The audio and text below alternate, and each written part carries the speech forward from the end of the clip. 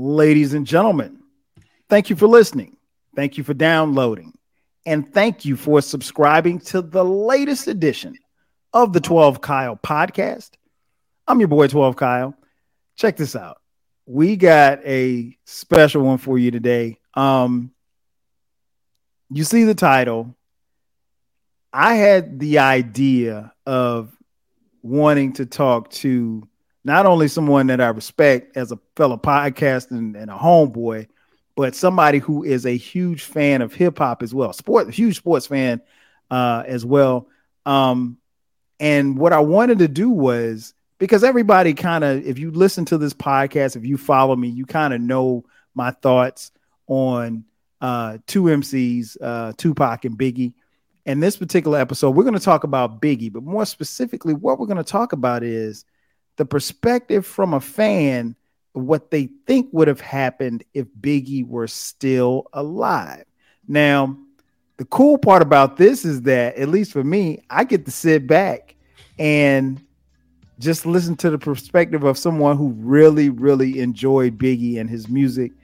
Ladies and gentlemen, my man, fellow podcaster, husband, father, businessman, Manny Brown is in the building. Manny, what up, baby? What's going on, my bro? What's going on, man? It's an honor. I say that a lot, man. But it's legit an honor, man. You are one of my my mentors in the podcast game, so it's always an honor to be on the same microphone with you, man. Man, always, man. Appreciate it, man. This dude, been knowing him for a while, knows his stuff. Again, a huge hip hop head, a huge, and when I mean huge, sports fan. Born and raised in Brooklyn, right? Is that correct? Born and raised in Brooklyn, man. Born and raised in Brooklyn. Some years in life in Florida as well, but my basically from birth to age 17, it's been New York City, man. It's been Brooklyn. Yeah. The only bad thing I can say about him is he's a Mets fan. Hey, we won't see. We exchange the pleasantries. We being nice to each other. I'm a Yankees fan. Come on, man. No need that. You know what? We could have just kept that down low. You know what I mean? We didn't have to expose. Hey, but y'all are doing well this year, man. I'm happy. Y'all are doing as well. Maybe. I hate to see it. The 1 year the Mets are actually doing really, really great. Of course, the Yankees are better right now. Anyway, hey man, who knows? Maybe, just maybe, November we might see each other. Oh man. Listen, that would be a blessing. Listen, hey, we might have to just do a special 12 Kyle. I know, right? Series edition. Like this right. That's the levels to this. No doubt. Well, like I said, Brooklyn native, man. So I got you on here to talk about Biggie. Yeah. So what I did was I specifically said I wanted to get and we can do them one by one.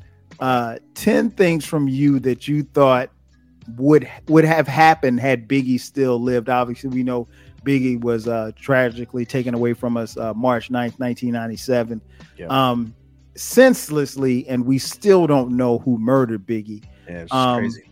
Well, I know it's crazy, and I've done a few podcasts on my perspective of Biggie, and obviously we reviewed his albums, and you and I were just talking about his albums right before, and we really, even as being such big fans as we are, we still feel kind of robbed because we still didn't get to get Biggie in his prime. I mean, if Biggie had lived, he'd be 50 years old now.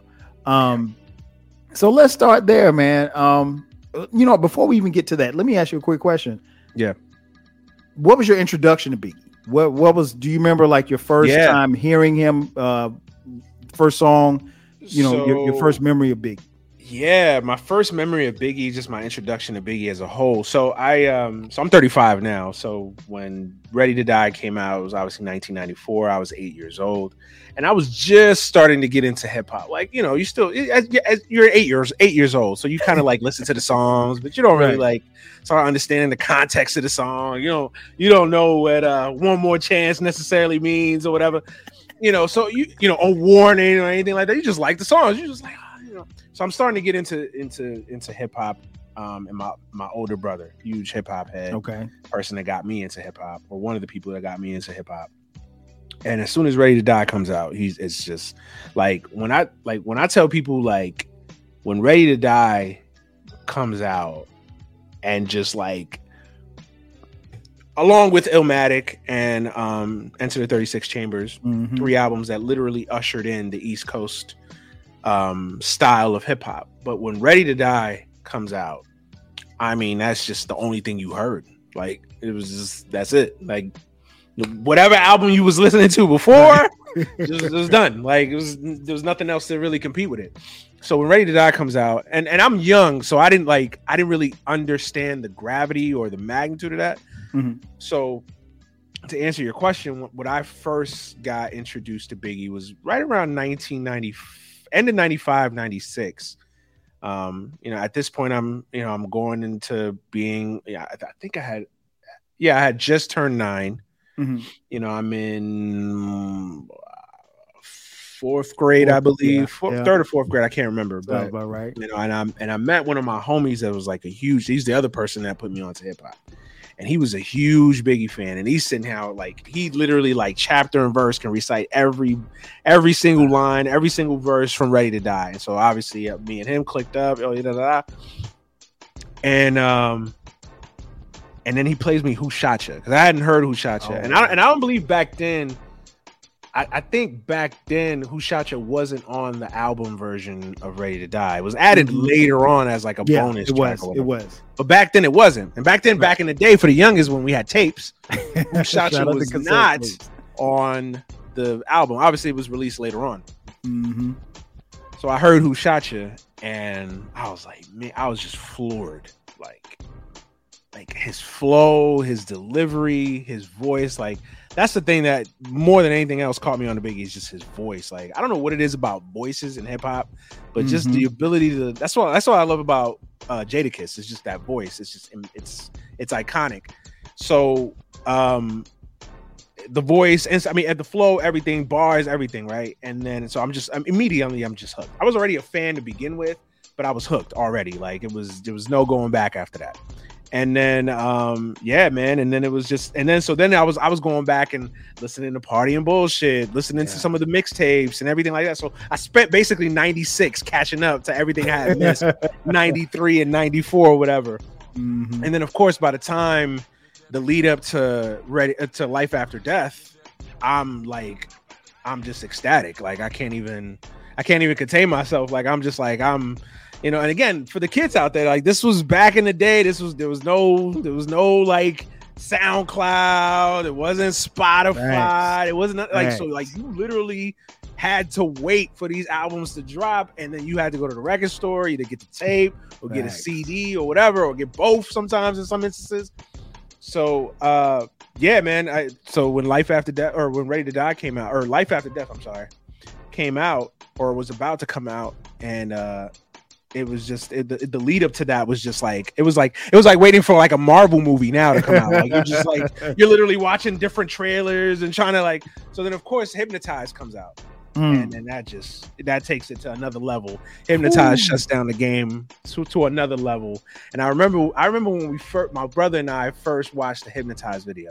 It came on Rhapsody. It wasn't Rhapsody the Basement at the point. It was just Rhapsody. I think Joe Claire was hosting it still. Yep. And he picked me up from school. We came home. I don't even remember what the segment was, but they were airing Hypnotized for the first time on Rhapsody.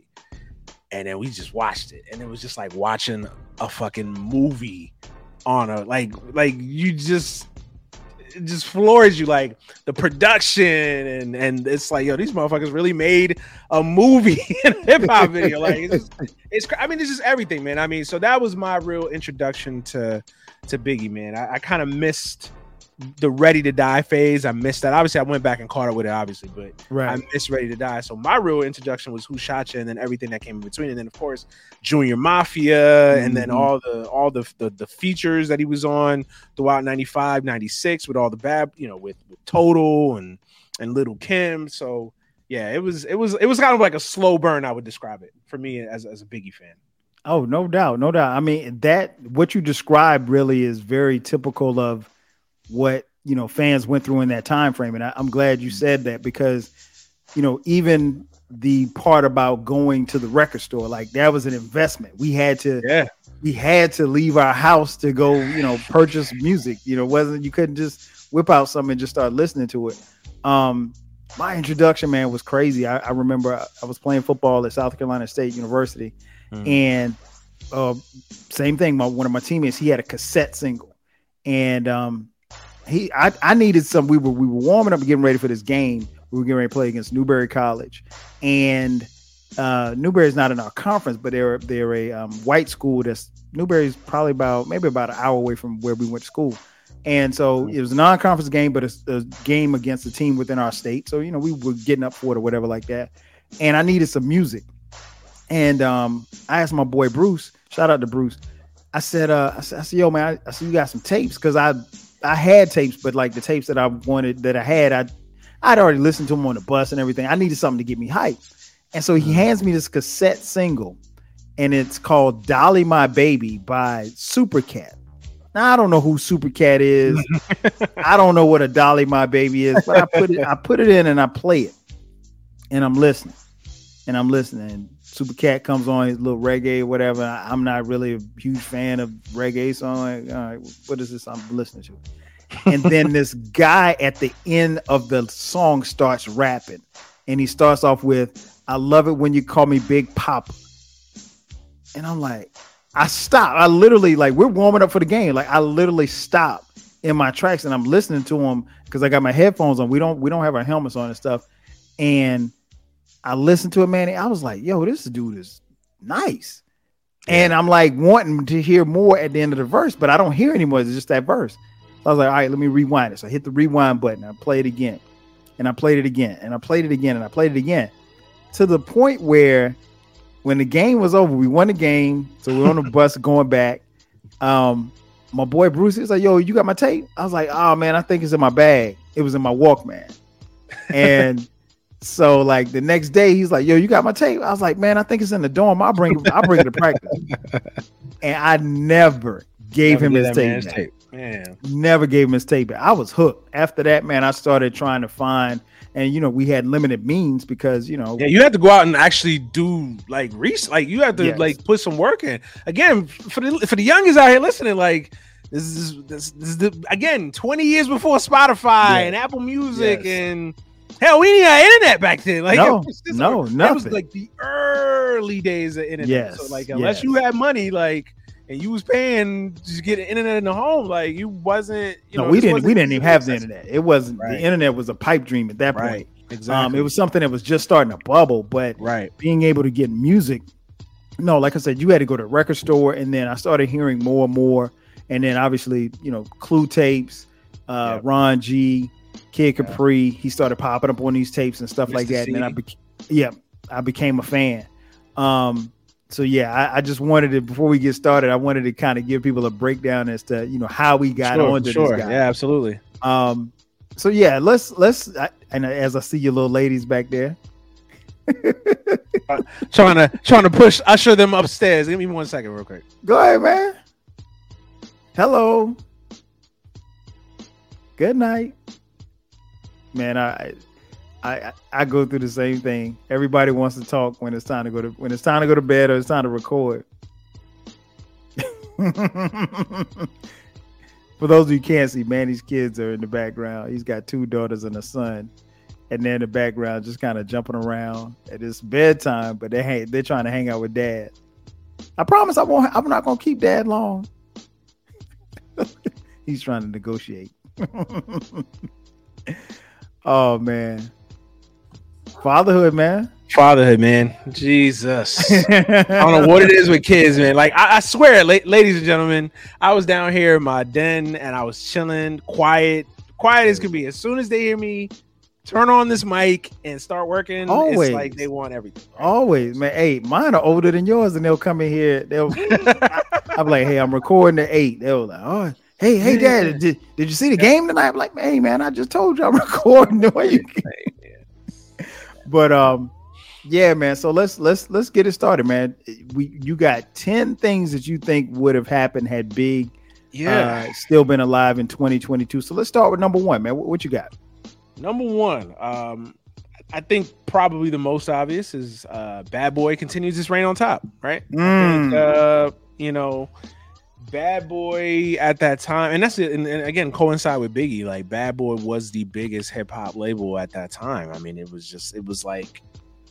you know, it had, you know, very few could imagine like a label surpassing like Def Jam as far as importance and relevance. And for like a 3-4 year period, Bad Boy was literally the epicenter of hip hop. It was literally like the only label to care about in hip hop, besides, you know, some you know, artists here, artists there, or whatever. And yeah, Bad Boy would have continued his reign on top. I mean, obviously, we're thinking Biggie never dies, March 9th never occurs, and Life After Death comes out, #1 album in the world, multi-platinum, Hypnotized, More Money, More Problems, Sky's the Limit. Obviously, there's going to be a tour. Yes. You know, maybe, obviously, this was the days before deluxe editions, but who knows? Maybe even a deluxe edition. I mean, the sky's the limit to borrow from Biggie, right? Like it would have been, and then it was at the time where Bad Boy was just investing on a heavy roster. Like, I think that's the thing that Bad Boy kind of gets. I think people don't give credit to Puffy in this regard. Like, yo, he had a roster of just spitters and great MCs. I mean, you just talk about, I mean, just the Locks alone, but then to have Black Rob, God rest his soul, R.I.P. Black Rob. We lost him way too early, but Black Rob, you know, obviously the Locks. I mean, you got Biggie, you got Mace. I mean, yo, like in any era, those names alone are spearheading a label, and they're in the background. You know what I'm saying? So it's just crazy to me that Bad Boy, the roster that Bad Boy had at that time, and it would have just kept going for a little while. It would have definitely kept going for a little while for sure. I don't know how long. I'll get to my list in a second. The second one on my list, but Bad Boy. I can actually address what you said on the first one. I agree. I think you know, they said that you know we're not gonna stop. You know, if it's safe to say that I'm not gonna say that Big's death was the reason why Bad Boy fell off, if you will. But I mean, he's the biggest artist on their label. So obviously, if you take him off, you know, that label, especially the way in which it happened, it wasn't like it was a contract dispute and he went over here to Death Row or he went to So Def or something like that. But like you said, that roster, man, I mean, and everybody, you know, collaborated on different albums and stuff like that. And I mean, even the ladies, you got Total, you got Faith. Yeah. I mean, 112. Come on, man. It's just crazy. It's just crazy, man. It's just I'm with you. I'm with you. It's insane. And when people like and yeah, Biggie's death wasn't the reason Bad Boy fell off. I mean, we could do a whole episode just on Bad Boy alone and why they fell off. But I think that was definitely the first like domino to fall. You know, for lack of a better term, but you know, that was the first domino to fall, man. When you lose someone as impactful, as influential, as a superstar, that type of guy, and you really don't have anybody to really step in and replace him. I mean, it's just it was a domino, you know. So of course you have Biggie, and then you know they kept it afloat for more than kept it afloat. They kept going for a while, but then of course Mace retires, and you know Shine ends up in jail, and I forgot about Shine. All these things that Shine. We didn't even get Shine his flower like Shine, but you know all these things that just kind of happened, but it really started. You could really kind of mark the point of demarcation, really, when Biggie died. Like it was only a matter of time. I agree 1,000%. What you got for number two? Number two, same, and kind of piggybacking off the whole Bad Boy situation. I think he eventually leaves Bad Boy. I think he eventually. I know that's always been like, you know, a hip hop myth, right? Like Biggie was about to leave Bad Boy. That's why he got shot. I'm not here to listen. This podcast is not about urban legends or right. Or boogeyman. Listen, we don't know, obviously, but we're just trying to project. I think eventually, he would have left Bad Boy. I think obviously he would have gotten too big for that label. I think it's natural. I mean, you look at every great hip hop. Eventually they migrate to greener pastures. I mean, you know, Jay didn't stay with Rockefeller. They didn't even stay with Def Jam at some point. Eventually he migrated somewhere else. I mean, eventually it happens, right? It's just change. It's inevitable, right? I think, and I don't even think it would have been like a beef per se or something negative. I just think that Biggie would have left to maybe start his own stuff. You know what I mean? I think he would have, and I think you could, and I'm going to allude to this later on my list, but I think Biggie was definitely into like liaisoning different artists and finding new talent and being that guy, and he was already kind of taking a major presence in that regard already on Bad Boy. So it's easy to think that eventually he would have left to like start his own imprint, maybe under Bad Boy, maybe under like Arista Bad Boy, but I think eventually Biggie would have just kind of evolved away from Bad Boy. That's a great point, because I mean, look no further than Junior Mafia. Yeah, Junior Mafia's success of that first album, and then subsequently, you know, Lil' Kim branching off and C's branching off. You know, because those were the ones that was hungry out of that group. And Biggie, I definitely could have seen Biggie taking them and doing his own thing under his own label. A lot of people don't notice he discovered Cameron. Like, he was one of the first people to really like notice Cameron. So who knows? Maybe Biggie. Yeah, I think it was a rumor that like Biggie wanted to sign Cameron. So who knows? He probably, like, maybe he does sign Cameron, did. You know what I mean, because Cameron came up with Mace. And you know, with Mace being on Bad Boy, who knows? And the thing is that at this time, so we're talking about 96, 97, let's say Big, you know, finishes obligations for his contract to Bad Boy. I could definitely see him, you know, having his own label or imprint, either under that label or, you know, on his own. So no, I agree with you 1,000% on that one. Yeah, for sure. Number 3 for me, no shiny suit era. I don't think listen. Listen, crazier things have happened, but I just cannot imagine Christopher Wallace in a shiny suit for so many reasons. But I just don't think you see the shiny suit era. I think the shiny suit era was kind of Puffy, the worst of Puffy. I don't want to say the worst of Puffy, because you know I'm not gonna lie, even I enjoyed the shiny suit era for what it was at that time. But I think that was kind of the worst excesses of Puffy. And, you know, I don't think Biggie would have been down with that. I think Biggie was still one of those guys that had his one ear to the street, one ear into like pop culture. And I think he would have been like, no, hey, we're not doing the shiny suit. You know, because remember, Biggie's still alive. So the More Money, More Problems video is probably different. You know what I'm saying? So you know, who knows, right? But I don't think we get a shot. We might get a shiny suit video, but we don't get shiny suit era. Let's put it that way. Right.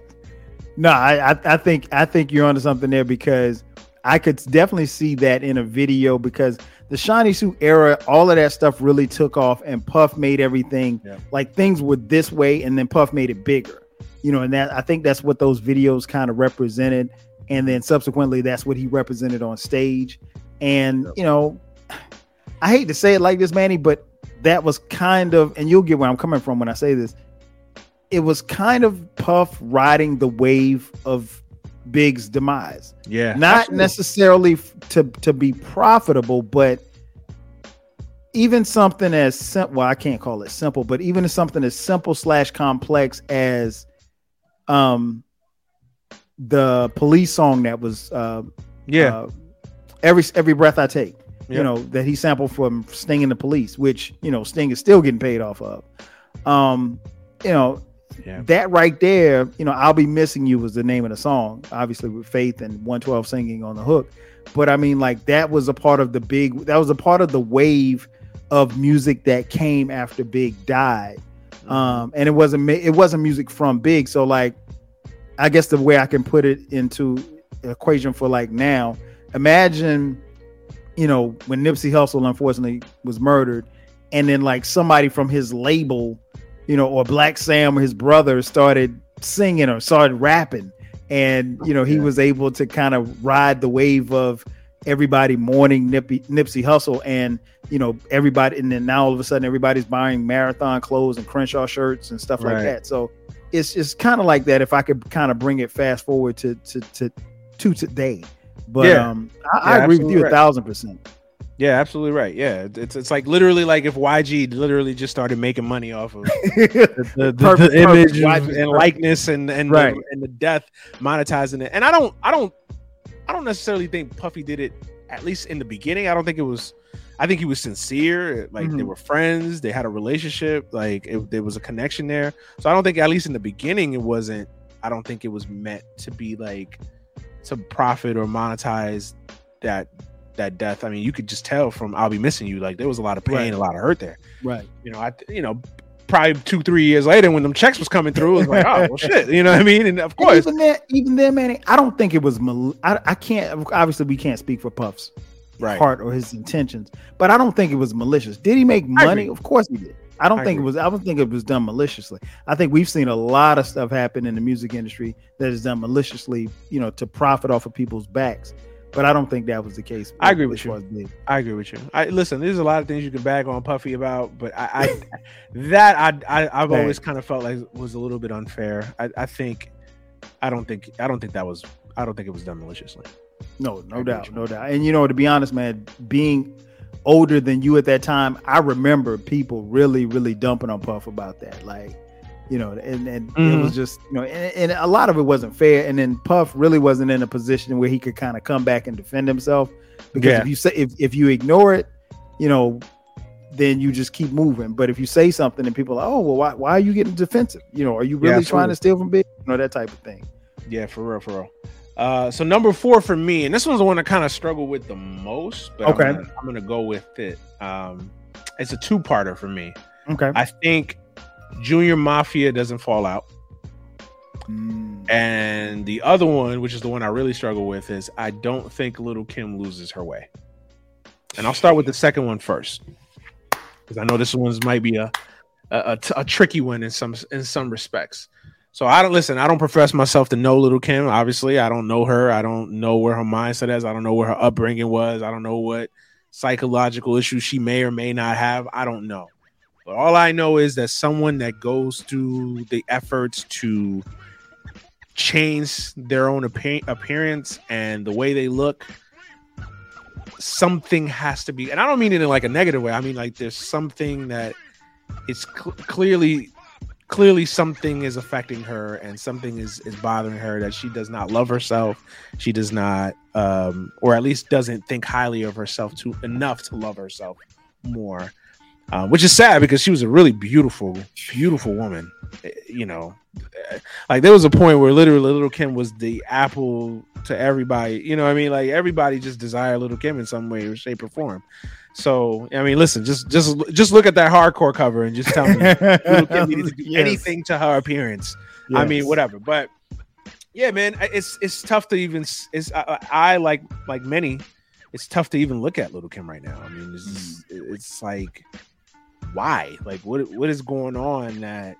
And you just wish that somebody was there to just be like, yo, you don't even got to do all this. And I'm not saying that this doesn't happen if Biggie's around or whatever, because who knows, right? Mental health, self-hate, self-love is a big thing that goes beyond a rapper being here and not being here. Right. But I'd like to believe that if Biggie was around, and everybody knows the relationship that they had and the love that they have both for each other, I'd like to think that if Biggie was around, maybe we don't see that. And so I'm going to go with that one. And then the Junior Mafia clique, man. I mean, I think Biggie not being there was a huge loss for that group, man.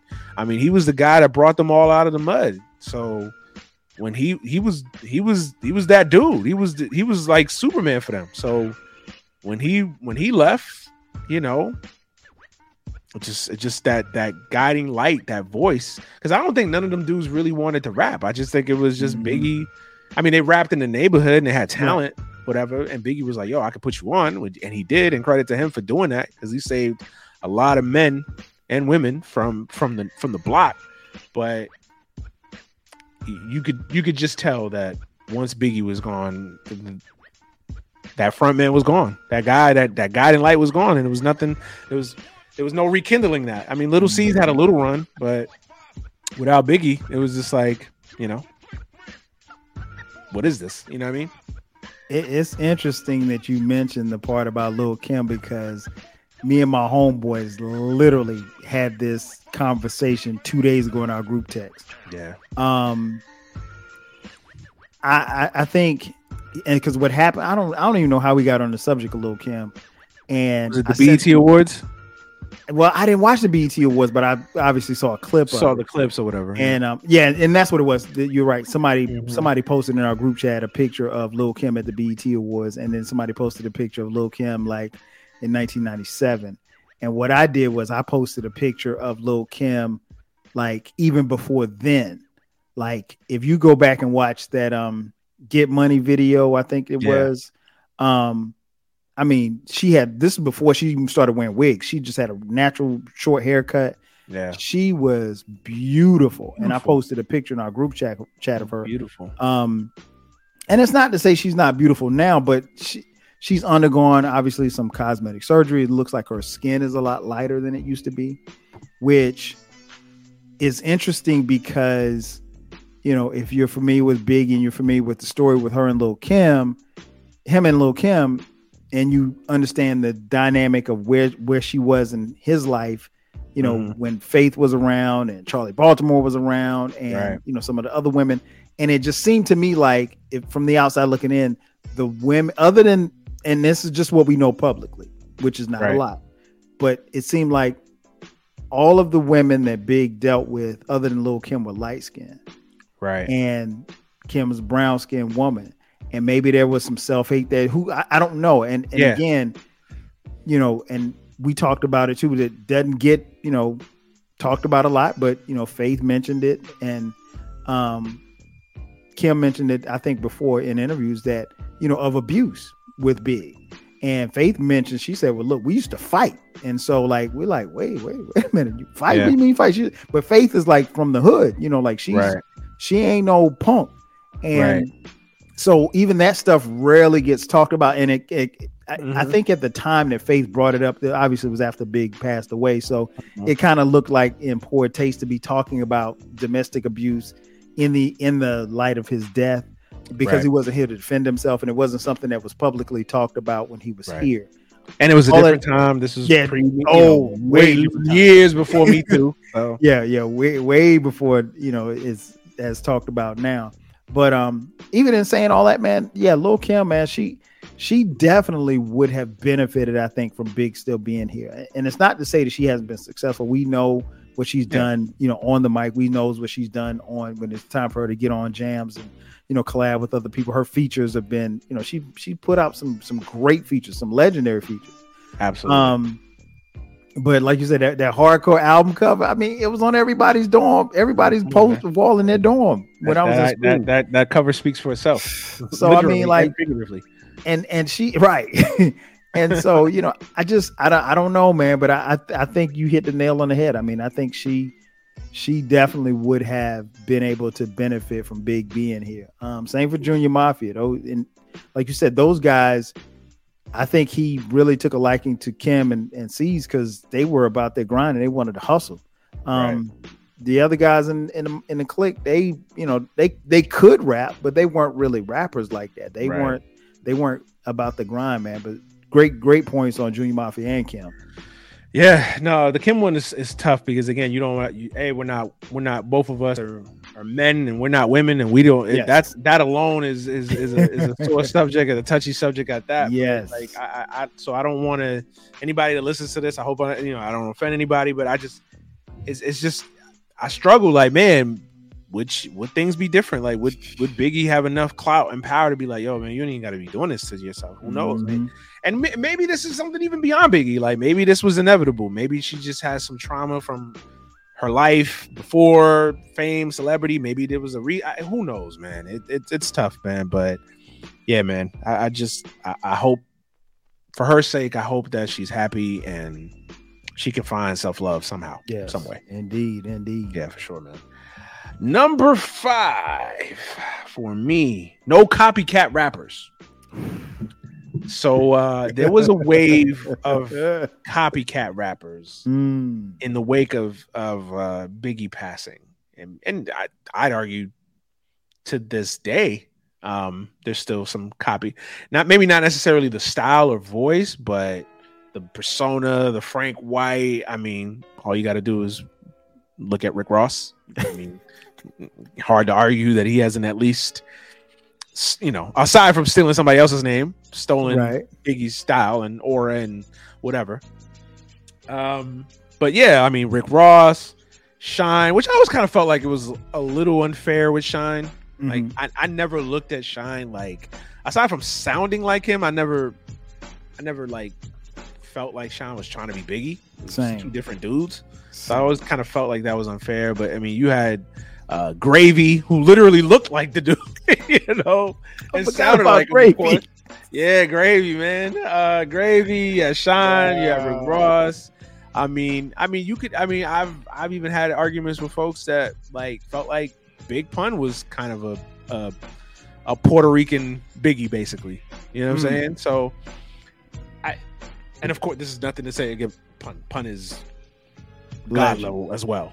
Yeah, but I think you don't see that wave of copycat rappers, man. Maybe it's somebody else. Maybe you and even Tupac had copycat rappers. I mean, you could argue Ja Rule was a clone of Pac. You know what I mean? You could argue that. I mean, people have said maybe DMX was maybe a clone of Tupac.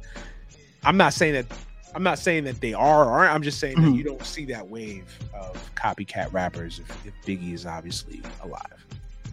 No doubt, man. Hey, man, they just like they said on the symphony, man. No biting allowed. That's what one thing that we didn't allow in hip hop. You couldn't bite, and I never you couldn't be Future and Designer, which they're really the same.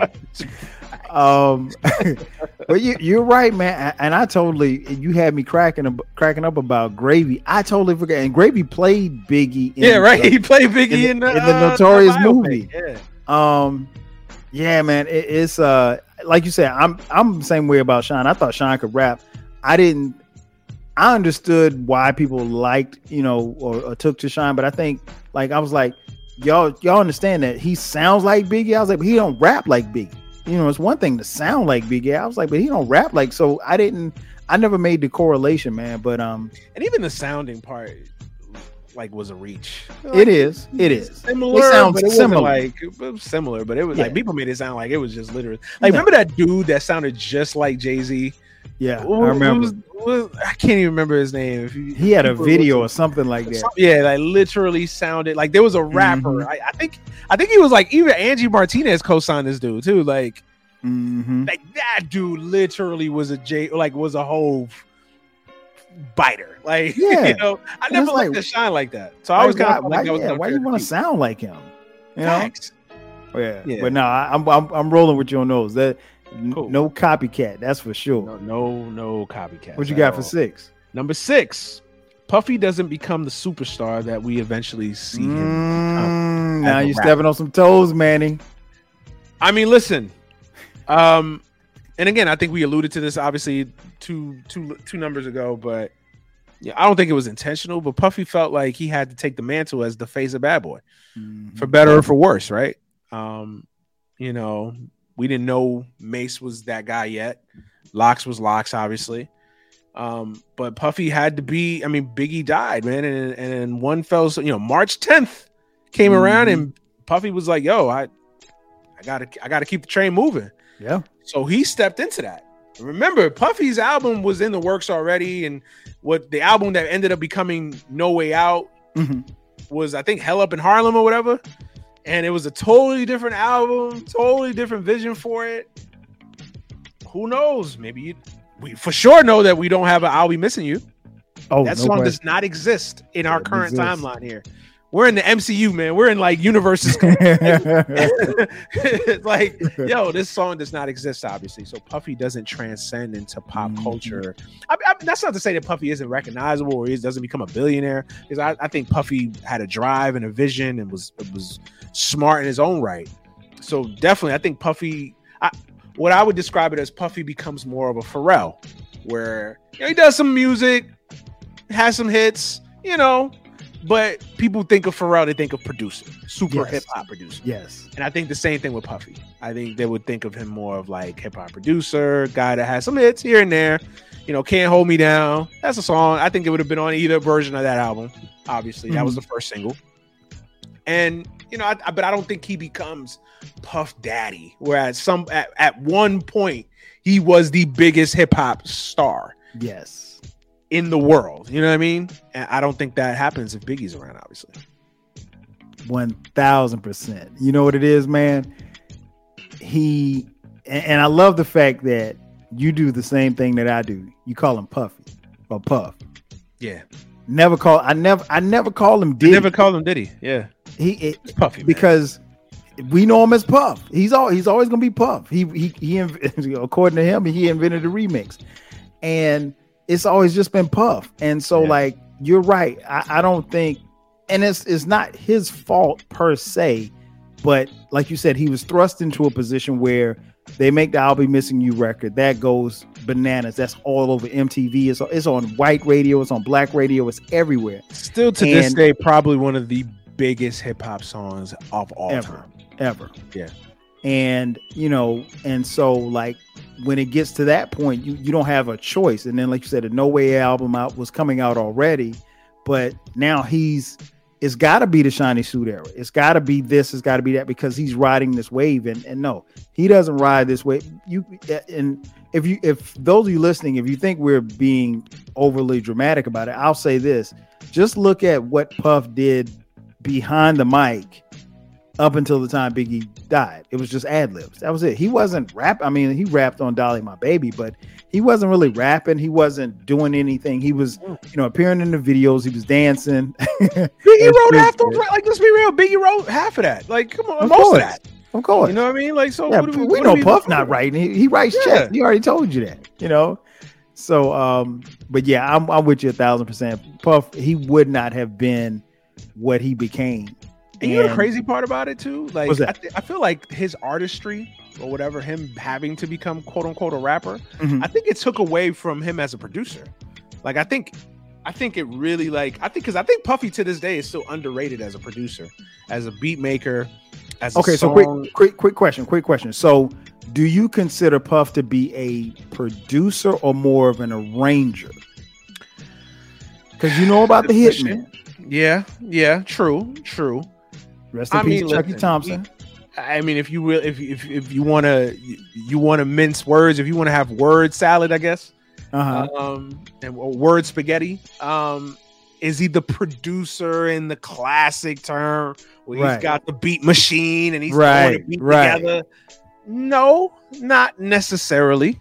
But I think he's not.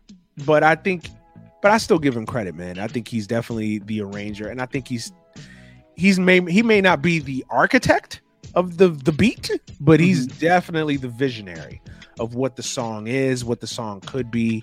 Sampling, he got on the train of sampling, 80s music. I mean, Puffy was ahead of his time, because I mean, we were living in the age of 80s nostalgia, and Puffy was ahead of the curve.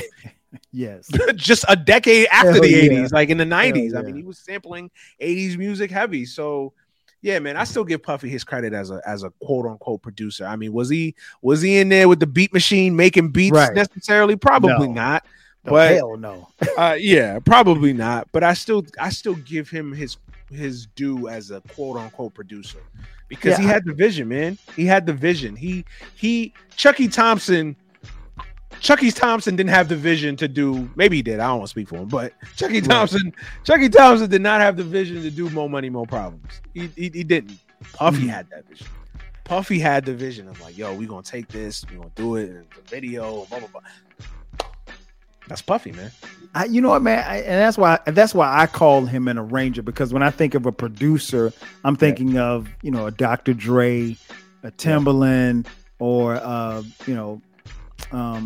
Primo, I'm thinking of people like that, and I know that Puffy had the Hitmen, that was his producer team, and it's been widely rumored that like the Hitmen would have a beat together and they'd have everything there, and then Puff would come in and say, okay, well, hey, you got to take this down and put this up and flatten this out right here, and let me do this. And so that's producing too, though. That's it is producing. It is producing, but I think the thing that people would knock him for in that scenario would be like he would get the producer credit, right? And it would say like executive produced by Puff, co-produced by the Hitman. So obviously, if I'm the executive producer, if I EP'd it, then true. My cut of the check is going to be a whole lot bigger than those who, and maybe the Hitmen were actually in there, crafting the beat and everything. And then you were downtown getting your hair cut, or you were at Junior's getting cheesecake, and you come in here and now you just touch a couple of buttons and now you're the producer. So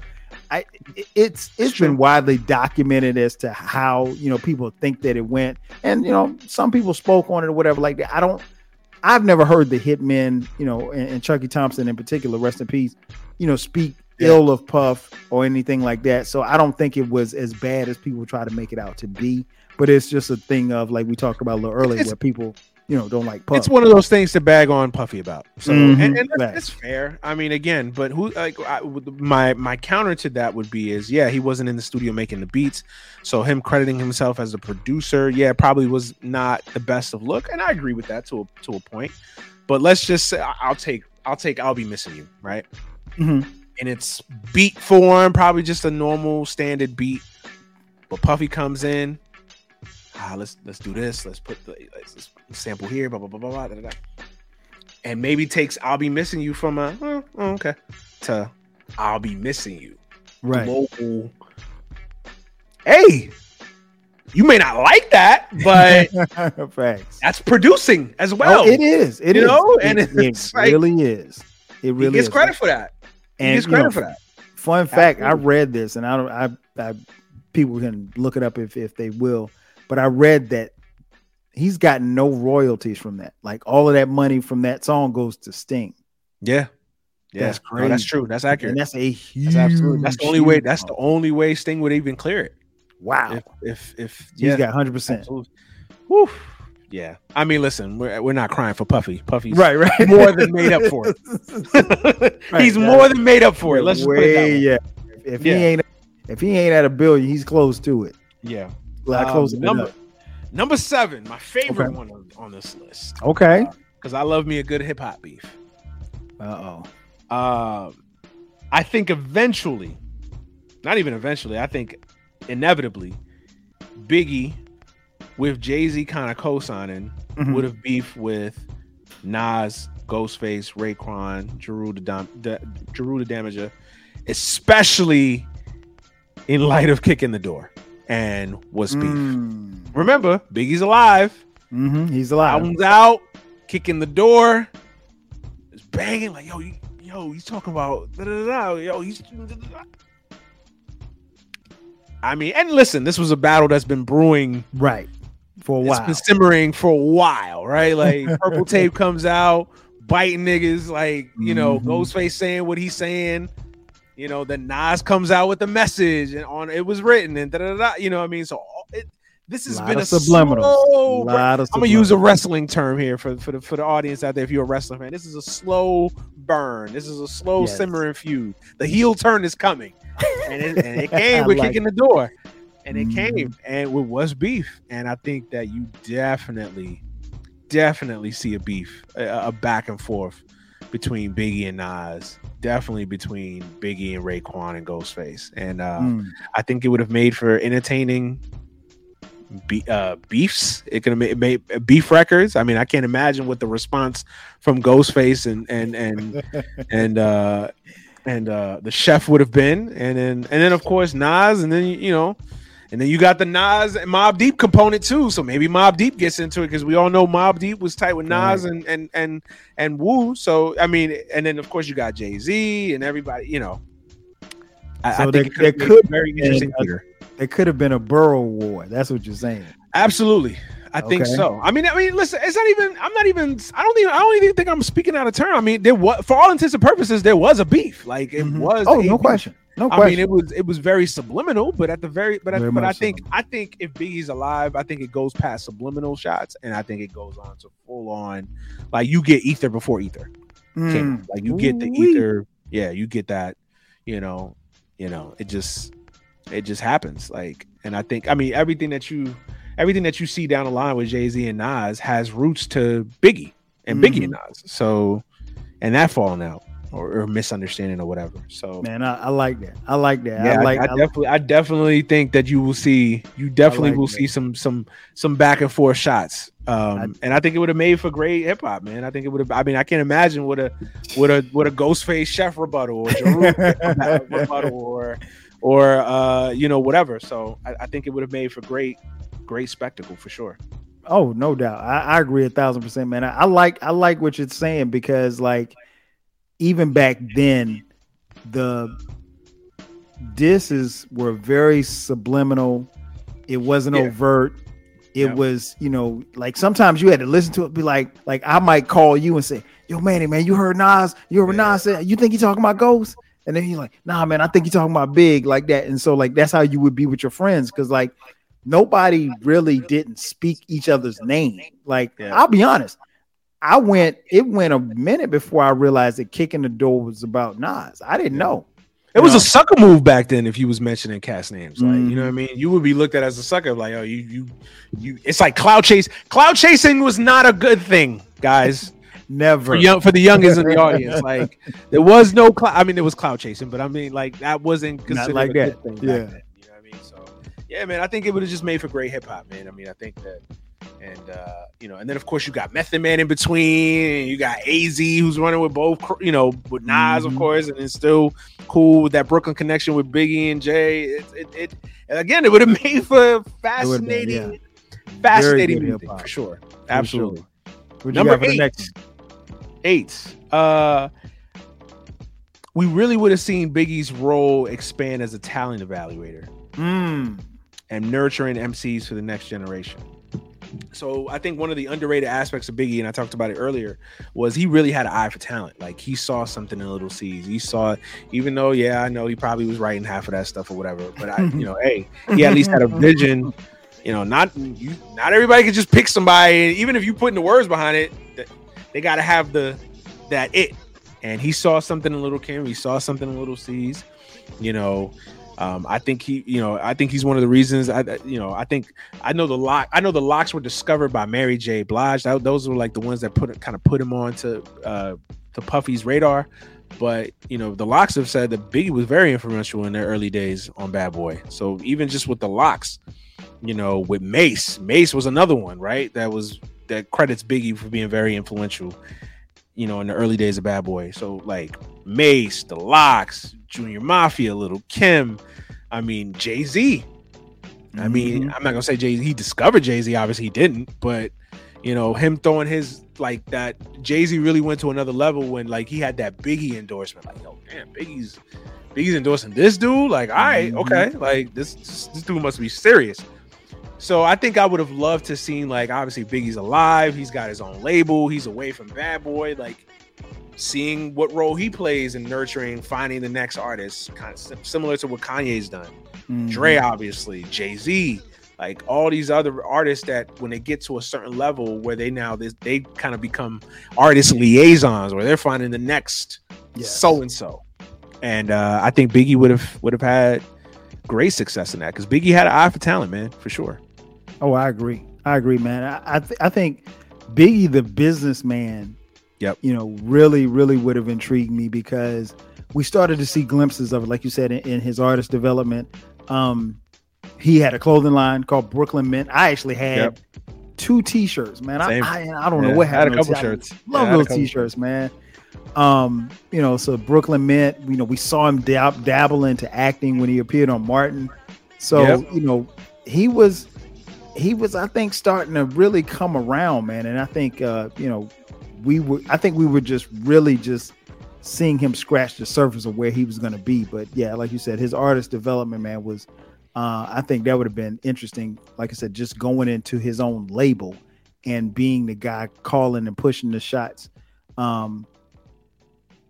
think he would have. I think he'd have been successful. I don't think he would have needed, Bad Boy or anything like that to succeed. Yeah, absolutely. Yeah, just finding different artists to co-sign. I mean, who knows? Maybe if he's alive, we get the first glimpses of Cameron, and by definition, we get the first glimpses of Dipset.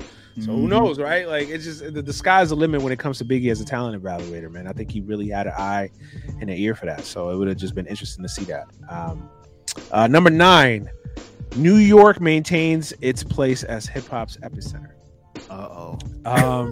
Might be a controversial one. No, I really feel like when Biggie died, there was a power vacuum in New York. Like, everybody was vying for the. I mean, they were vying for the crown when Biggie was alive. So of course, when he was dead, when he passed, it was a power vacuum, and you had Nas coming for the crown. Obviously, you had Jay coming for the crown. You had, X, Ja Rule. You got Ghostface, Raekwon, the Wu doing their thing still. Obviously the Locks, and then what they would do eventually in their own solo careers or whatever. I mean, so you just had a power vacuum, and I think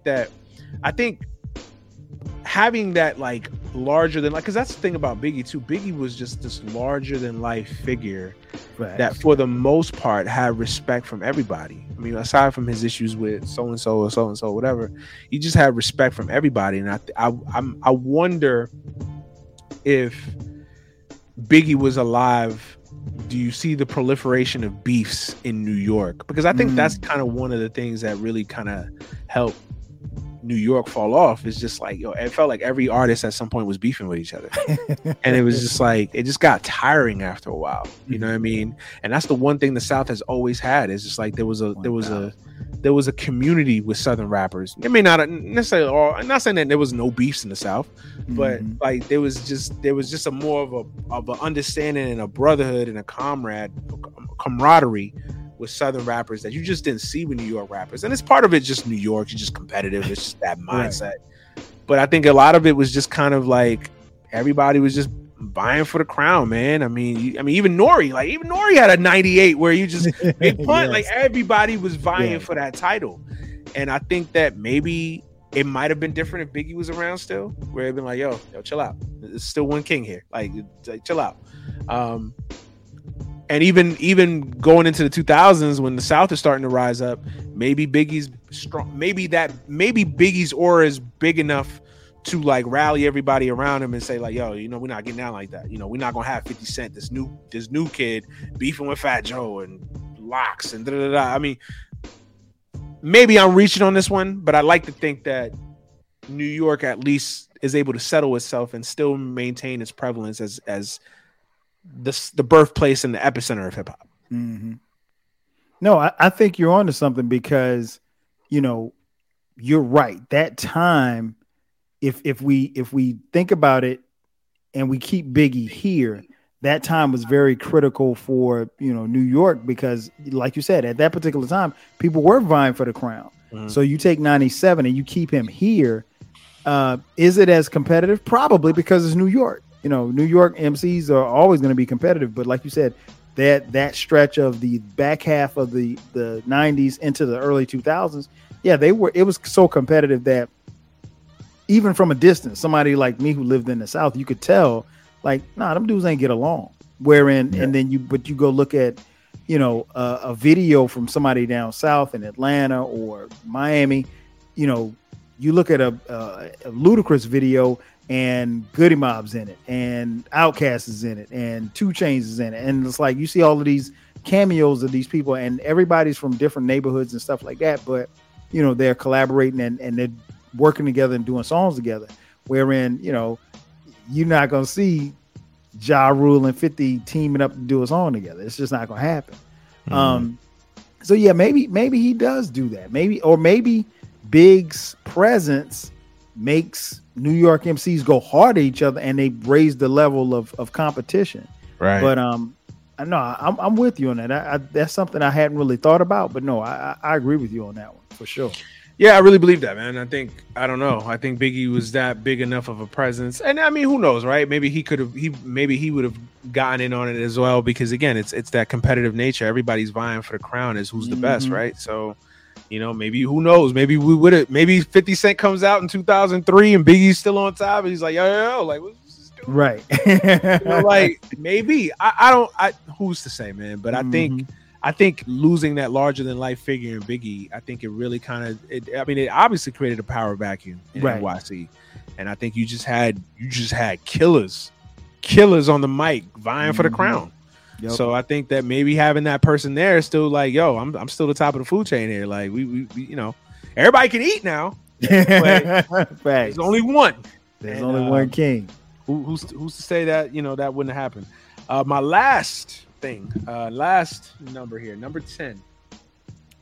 I think we really would have seen something special with Biggie's evolution as a lyricist, as a rapper, as an artist, and as a businessman. You alluded to it yourself a couple minutes ago. I think you really saw Biggie was just ahead of his time with just doing all the things that he was doing, delving into acting, fashion, basically being a co-signer of different artists. And I think you started to see that even back then. So I think it would have just further been continued going into the new millennium.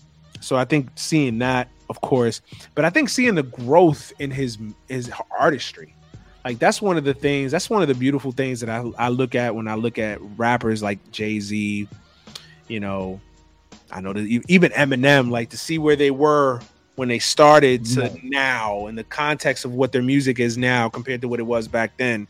And I'm talking about rappers that have had 20 plus year careers. I mean, I would have loved to have seen. That's the sad part about Biggie, right? We only got 2 albums, right? We only have those 2 albums.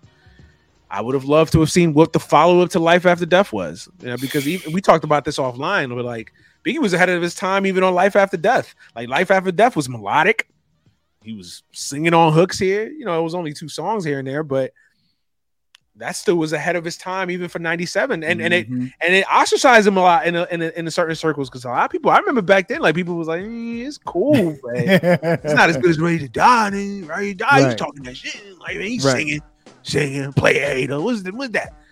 So I think it would have put him. I would have loved to have seen him in his evolution and in his growth from album 3, 4, 5, whatever going forward, and seeing where he could have gone musically, because I think Biggie, kind of like Jay, he always had that sensibility of like adapting with the times and always constantly reinventing himself. So I would have loved to have seen what Biggie would have done in the new millennium, especially when the South is rising. I mean, you saw it even in Life After Death. He was collaborating with Bone Thugs, collaborating with Too Short. So it wasn't just New York centric for him. He was collaborating with other artists outside of New York. And I would have loved to have seen what Biggie, collaborate with Southern rappers, a Ludacris, a T.I., a Jeezy, or whatever. Like, I think it could have been the growth as an artist could have been amazing to see. And I think we would have seen something special from Biggie if he had continued. Yeah, I agree. I think that's something I think about a lot too when I think about him and his legacy, where he would have been lyrically and musically had he survived, and then also, how he would have handled life as a father. He was going through a divorce, I think, at the time that he was murdered, but just his overall evolution as to where he would be as a man. Because Big was he was a different type of dude. So, you just think like, man, he was just, again, like something I said a little earlier, he was just scratching the surface. He was really scratching. Like, I think people really don't. I like me and you know this, right? But I think people really forget, like, yo, this man was 20, and Pac was, I think, 24. Yeah, Pac was 25, 24. I think I got it. I think they both were very relatively young, like 25. Like, this man was literally. I mean, you could make the case he was a baby still. Like, still wet behind the ears, like, pretty much. I mean, I mean, think about it. When you're 24, 25 years old, looking back on it now that you're, 10 years removed from that, you know a lot now, but you just like, man, 10 years ago, I ain't know shit. Like, you thought you did, but you don't, and they were navigating through, both Pac and Big were navigating through a time where, they didn't have the type of stuff that we have now that kind of help us and assist us. And, it was just like, and ultimately dealing in the, the music business, as shady as that can be. One question I got for you. Yeah, because I'm sure that people who are listening have this question, because it's come up a gazillion times. I know where you're going.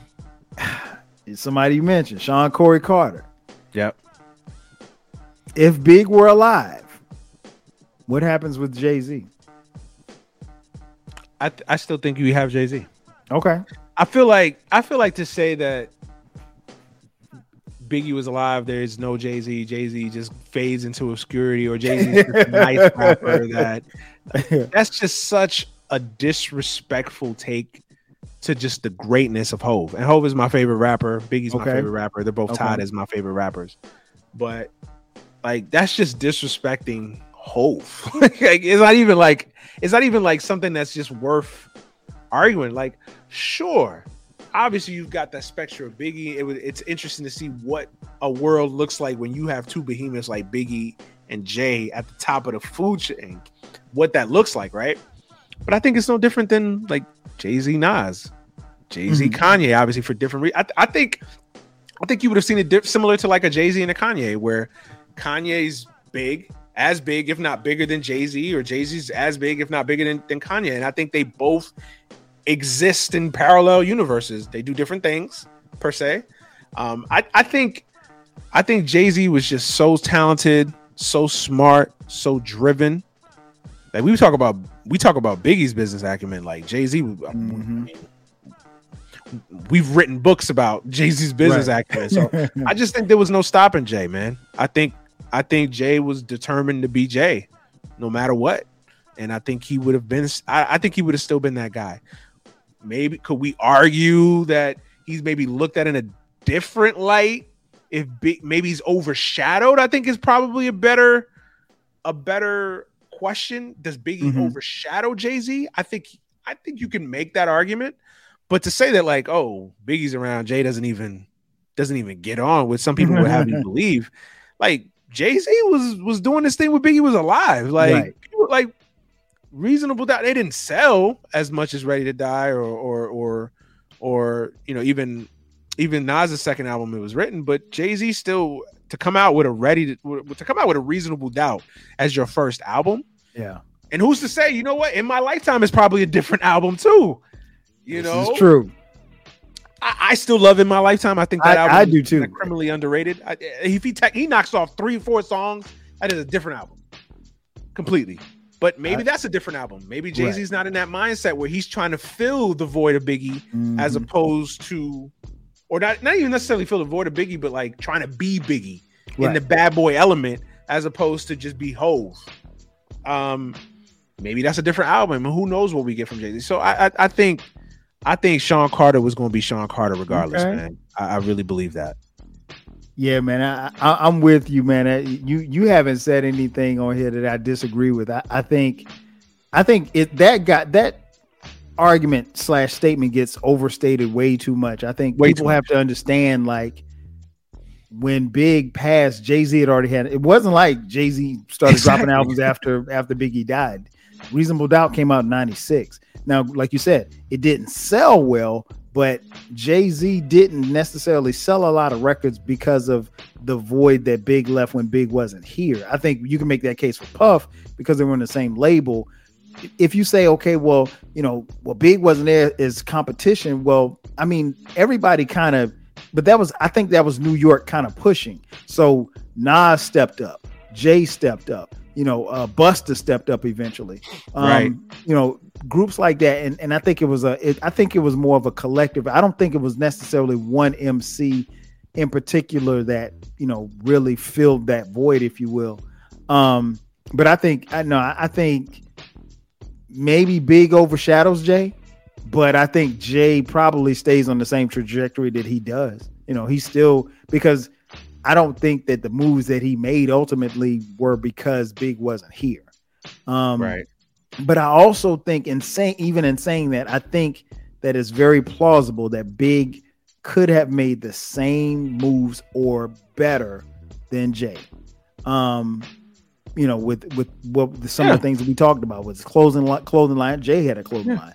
You know, he had artists. Jay had artists. You know, so it's not inconceivable that they both could have been doing the same thing and relatively pushing each other to, you know, newer heights and stuff. So yeah, I had to ask you that, man, because it's I mean, you can't do one of these things without talking about the elephant in the room, right? Oh, Jay-Z, of course, right? Yeah, I think I did a good job of even avoiding it. But man, I mean, I think honestly, the way I would compare it is like the Rolling Stones and the Beatles, right? Like I feel like they both were legendary, tremendous rock bands that literally came within months of each other, and they both have their fan bases. Obviously, the Beatles get regarded probably a little bit higher historically, of course. But that's not to say that like people take away from the Rolling Stones and what they did. I think they both withstood the test of time, and I think that Jay-Z and Biggie would have been no different. Same for Nas too. Like, oh, no question. Biggie, Jay-Z and Nas exist in the same world now. Like, so to say that Biggie and Jay couldn't have existed in the same, and like Jay just said, and recently in neck or wrist, y'all would have got the commission. Exactly. That would have even the commission was coming. What You know, like who knows what the commission that would have been a group yeah, exactly. Jay-Z and Biggie together. And that's the thing, man. Like people think like I've talked about this on this podcast before. Like, you know, legends in rap and music do exist, and they can coexist in the same period. In the same period, there can be a Kendrick and there can be a Cole. There can be a Kendrick and there can be a Drake. Yep. You know, there could be a Jay-Z and there could be a Nas and a Biggie all at the same time. And you can have your fan bases and everybody can love who they love and support who they support without there being any type of beef or anything like that. You don't hear people saying, well, you know, Stevie Wonder would have never been if Marvin Gaye. Marvin Gaye, like what? Like we had an era where it was Ray Charles, Stevie Wonder, Marvin Gaye, nobody cared. Curtis Mayfield, and they were just icons, giants, like musical.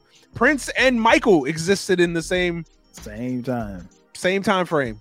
They weren't going to get on the record together. Prince more than Mike, or no people that prefer Michael more than Prince, but I don't think anybody like denigrates one to compare. Like I think it's just silly, man. Like yes, Jay-Z would have still been Jay-Z whether Biggie was here or not, and to allude otherwise to that is foolish.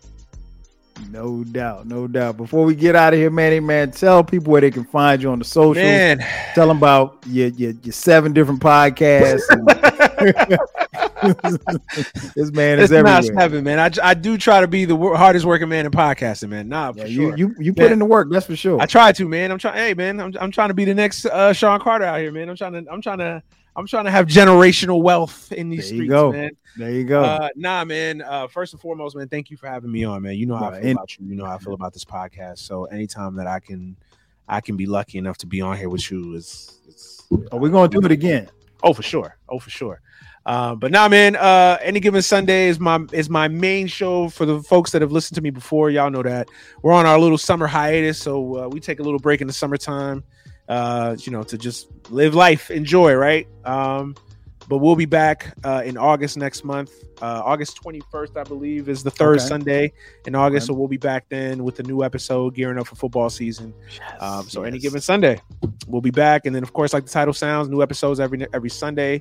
And podcast is available anywhere where you can find podcasts. And then I do some work for MLBBro.com, covering Black baseball, all things Black baseball. Myself, Rob Parker. A host of other talented creators, men and women. We just cover all things Black baseball, man, and we try to give it to y'all, straight, no chases. So check out everything that from us. I host a show with my man Mark Gray called Debatables. It's kind of a first take light where we just discuss weekly topics and we just debatables, right? So you can find that on MLBBro.com. MLBBro, just like it sounds, MLBBro.com.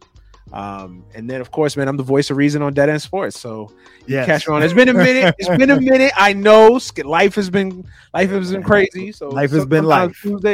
Tuesdays and Thursdays sometimes can get a little hectic, but I promise I will make my grand return to Dead End Sports. But in the meantime, you can catch me on Dead End Sports 365, where we do daily snippets, anywhere from 2 to 7 minutes about any random topic, and that's on YouTube as well. So Dead End Sports on YouTube, and Dead End Sports on the podcast side of things is available, like I said, on all podcast platforms. So yeah, man, that's just a brief, as brief as I can make it, synopsis of what I do.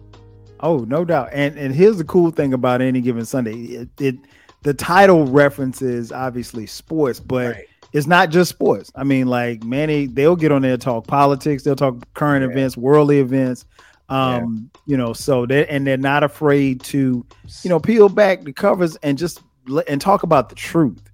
It's that stuff is refreshing because you can listen to it. There's not many sports shows that you're going to listen to where one segment they're talking about, Joe Biden, and the next segment they're talking about, whether or not, LeBron should be trying to get another person in his team. For sure, man. The Lakers. So for sure. It's definitely a good list. Great listen, actually. Shout out to my co-host Josh Rodriguez, man. He's the second half of the dynamic duo, man, for sure. So definitely wouldn't be able to do it without him. So yeah, shout out to Josh for all things Any Given Sunday, man. But yeah, thank you, man. Appreciate it. No doubt. And Manny is, I mentioned he's a Jets fan and he's a Mets fan, but he's also a Lakers. He is one of the few Lakers fans that I know that is very sensible about his team. Because there's a lot of Lakers fans that ain't sensible about their team. Manny, Baylor, just to name. I'm on the outs, man. I'm on the outs, bro. Like I feel like I'm an alien in Lakerland, man. I feel like basketball season right around the corner, man. Oh, I'm ready. I'm ready, man. Listen, I've got thoughts. I'll save them for another podcast. But yeah, I'm not your average Laker fan. Let's just put it. For sure. So you guys make sure y'all check them. Give them your socials too. Yeah, man. At D-Man. Yeah, good catch. Yeah. You can follow me on Twitter at TheManuel Brown. Just my full name, TheManuel Brown. And then that's Twitter, Instagram, Facebook, Manuel Brown, Snapchat, MannyBro15. But yeah, Instagram and Twitter, man, TheManuel Brown. There you go. Well, you guys have been listening long enough. You know where to catch me. It's 12 Kyle across the board on the socials. This podcast, like all of my podcasts, drop every Thursday at midnight. From time to time, we drop bonus episodes on Sundays at midnight. So it's important that you do subscribe. That's going to do it for us. So for my boy, Manny Brown, I'm your boy, 12 Kyle. We'll catch you guys next time. 5,000.